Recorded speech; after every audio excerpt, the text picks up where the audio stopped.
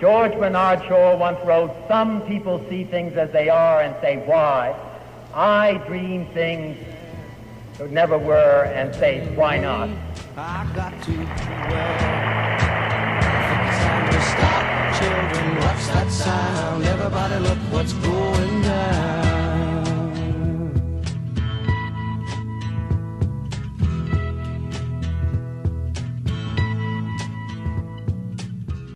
Throughout his career in public service, Bobby Kennedy came to dream many things and ask why not? Why not end poverty in America? I have seen children in Mississippi, here in the United States with a gross national product of $800 billion.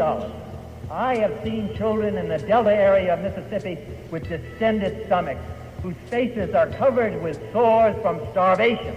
And we haven't developed a policy so we can get enough food so that they can live, so that their children are not, so that their lives are not destroyed.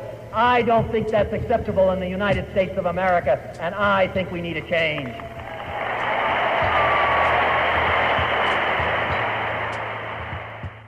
Why not end a war in Vietnam that made no sense? And I want to make it clear that if the government of Saigon feels Khe Sanh or Tan Chien and the area in the demilitarized zone are so important, if Khe Sanh is so important to the government of Saigon, I'd want to see those American Marines out of there and South Vietnamese troops in there.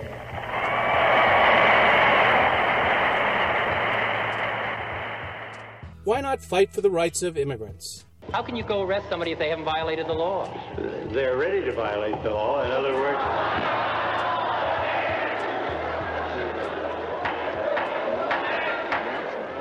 could I suggest in the interim period of time, in the luncheon period of time, that the sheriff and the district attorney read the Constitution of the United States? Time we stop, children, what's that sound? Everybody look what's going down.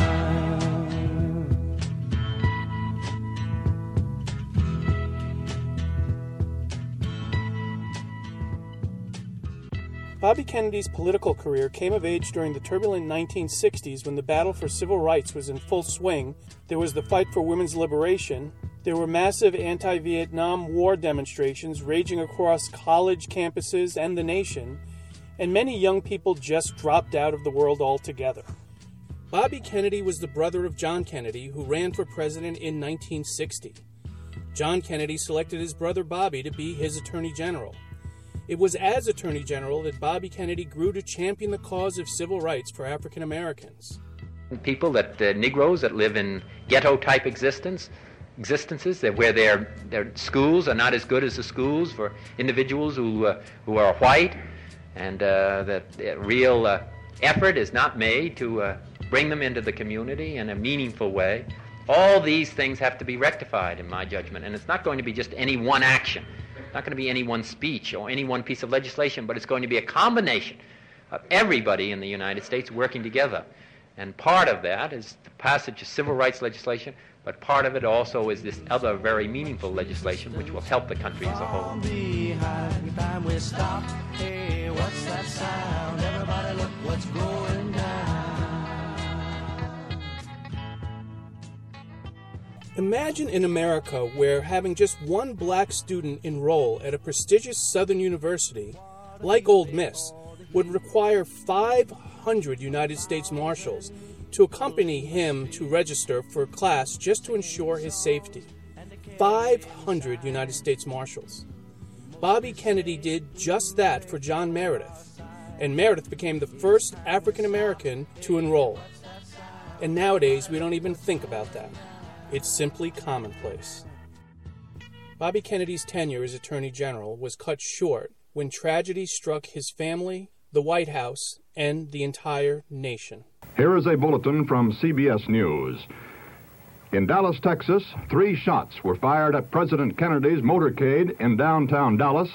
The first reports say that President Kennedy has been seriously wounded by this shooting. And almost exactly 1 hour after his initial bulletin, this now famous announcement. From Dallas, Texas, the flash, apparently official, President Kennedy died at 1 p.m. Central Standard Time, 2 o'clock Eastern Standard Time, some 38 minutes ago.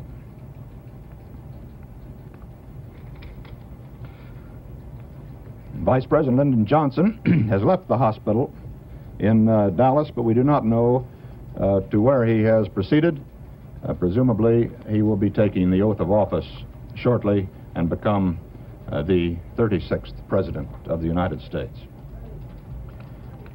Kennedy resigned as Attorney General and ran for United States Senator in New York in 1964 and won. His sense of humor was on full display during that campaign. Well, first, let me say I have really two choices over the period of the last 10 months. I could have stayed in, I could have retired, and I father has done very well, and I could have lived off him.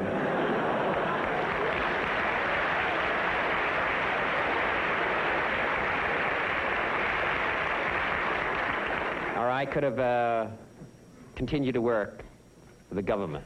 I mean, that's my major interest, and it's the major interest of my family. Again, I don't see anything really sinister about that. We've all worked for the United States government.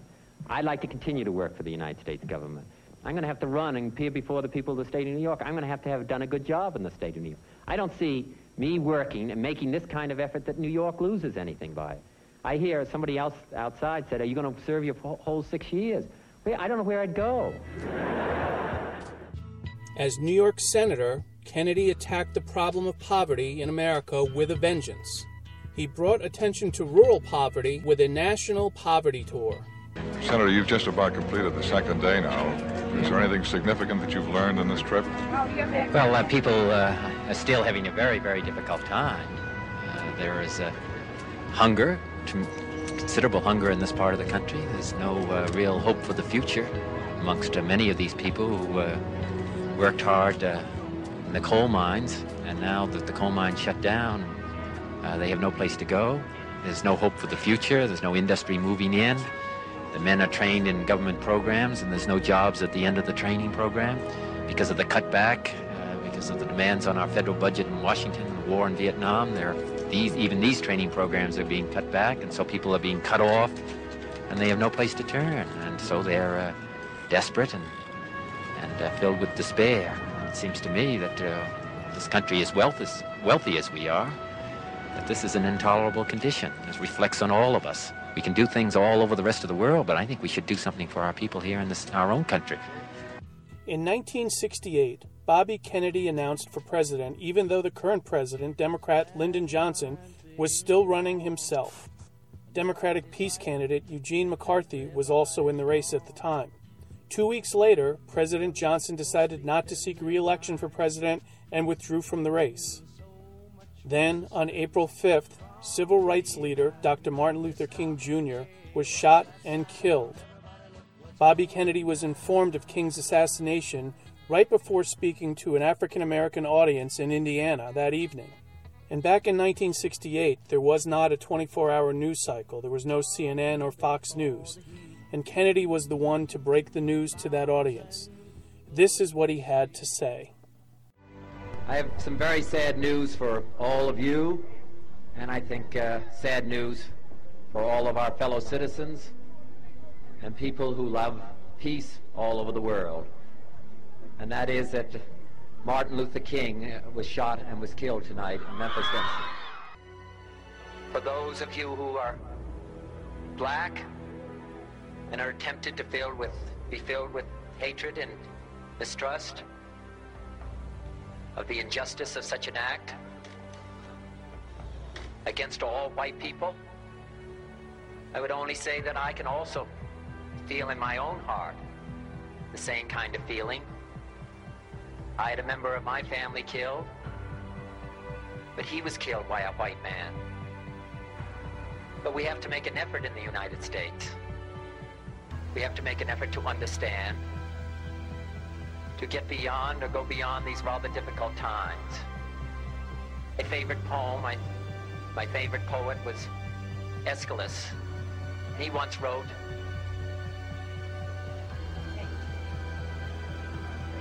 even in our sleep, pain which cannot forget falls drop by drop upon the heart, until in our own despair, against our will, comes wisdom through the awful grace of God. What we need in the United States is not division. What we need in the United States is not hatred. What we need in the United States is not violence and lawlessness, but is love and wisdom and compassion toward one another, feeling of justice toward those who still suffer within our country, whether they be white or whether they be black.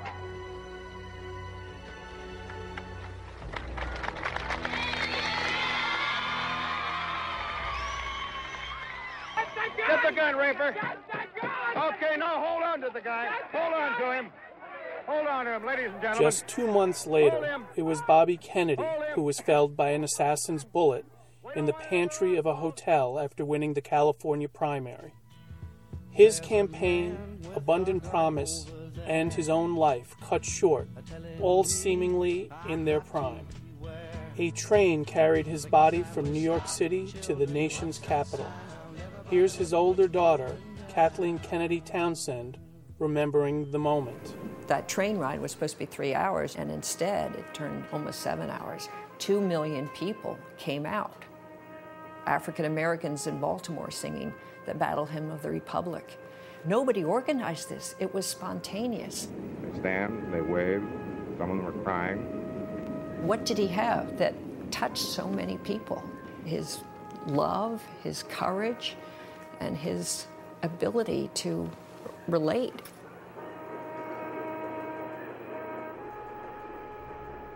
Here is a glimpse into how he might have made America great again. Too much and for too long, we seem to have surrendered personal excellence and community values in the mere accumulation of material things. Our gross national product now is over $800 billion a year. But that gross national product, if we judge the United States of America by that gross national product counts air pollution and cigarette advertising and ambulances to clear our highways of carnage.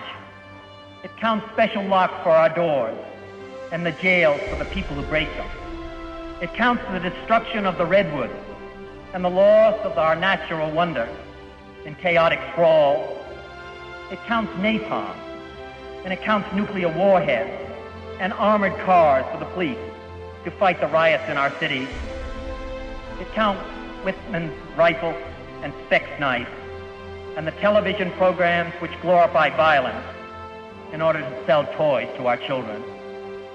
Yet the gross national product does not allow for the health of our children, the quality of their education, or the joy of their play.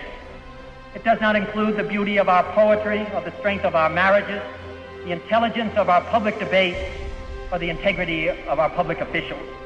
It measures neither our wit nor our courage, neither our wisdom nor our learning, neither our compassion nor our devotion to our country. It measures everything in short, except that which makes life worthwhile. And it can tell us everything about America, except why we are proud that we are Americans.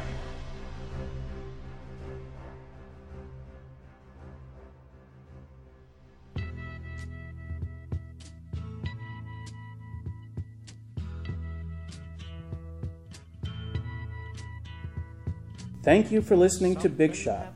If you like what you heard and want to see how this year's fantasy race for president unfolds, please make sure you subscribe to this podcast. Thanks to contributing editor Greg Drilling, editor Caroline King, and contributors Marissa Kosha, Jack Bavacqua, and Kim Winston for making this podcast. Special thanks to our sponsor Frank Carone for sponsoring this entire podcast season. Remember, don't forget to vote for your favorite candidate online at bigshot-podcast.com. And if you want to come see an episode of Big Shot Live, come see Anthony Scaramucci on November 1st at 3:30 p.m. You need to reserve seats online at bigshot-podcast.com. Hurry because space is limited. The admission is free. And thank you to Mercury Public Affairs, a high-stakes public strategy firm with offices across the country and around the world. This is your host, Charlie King. See you next time. What a field day for the heat. 1,000 people in the street singing songs and a carrying signs.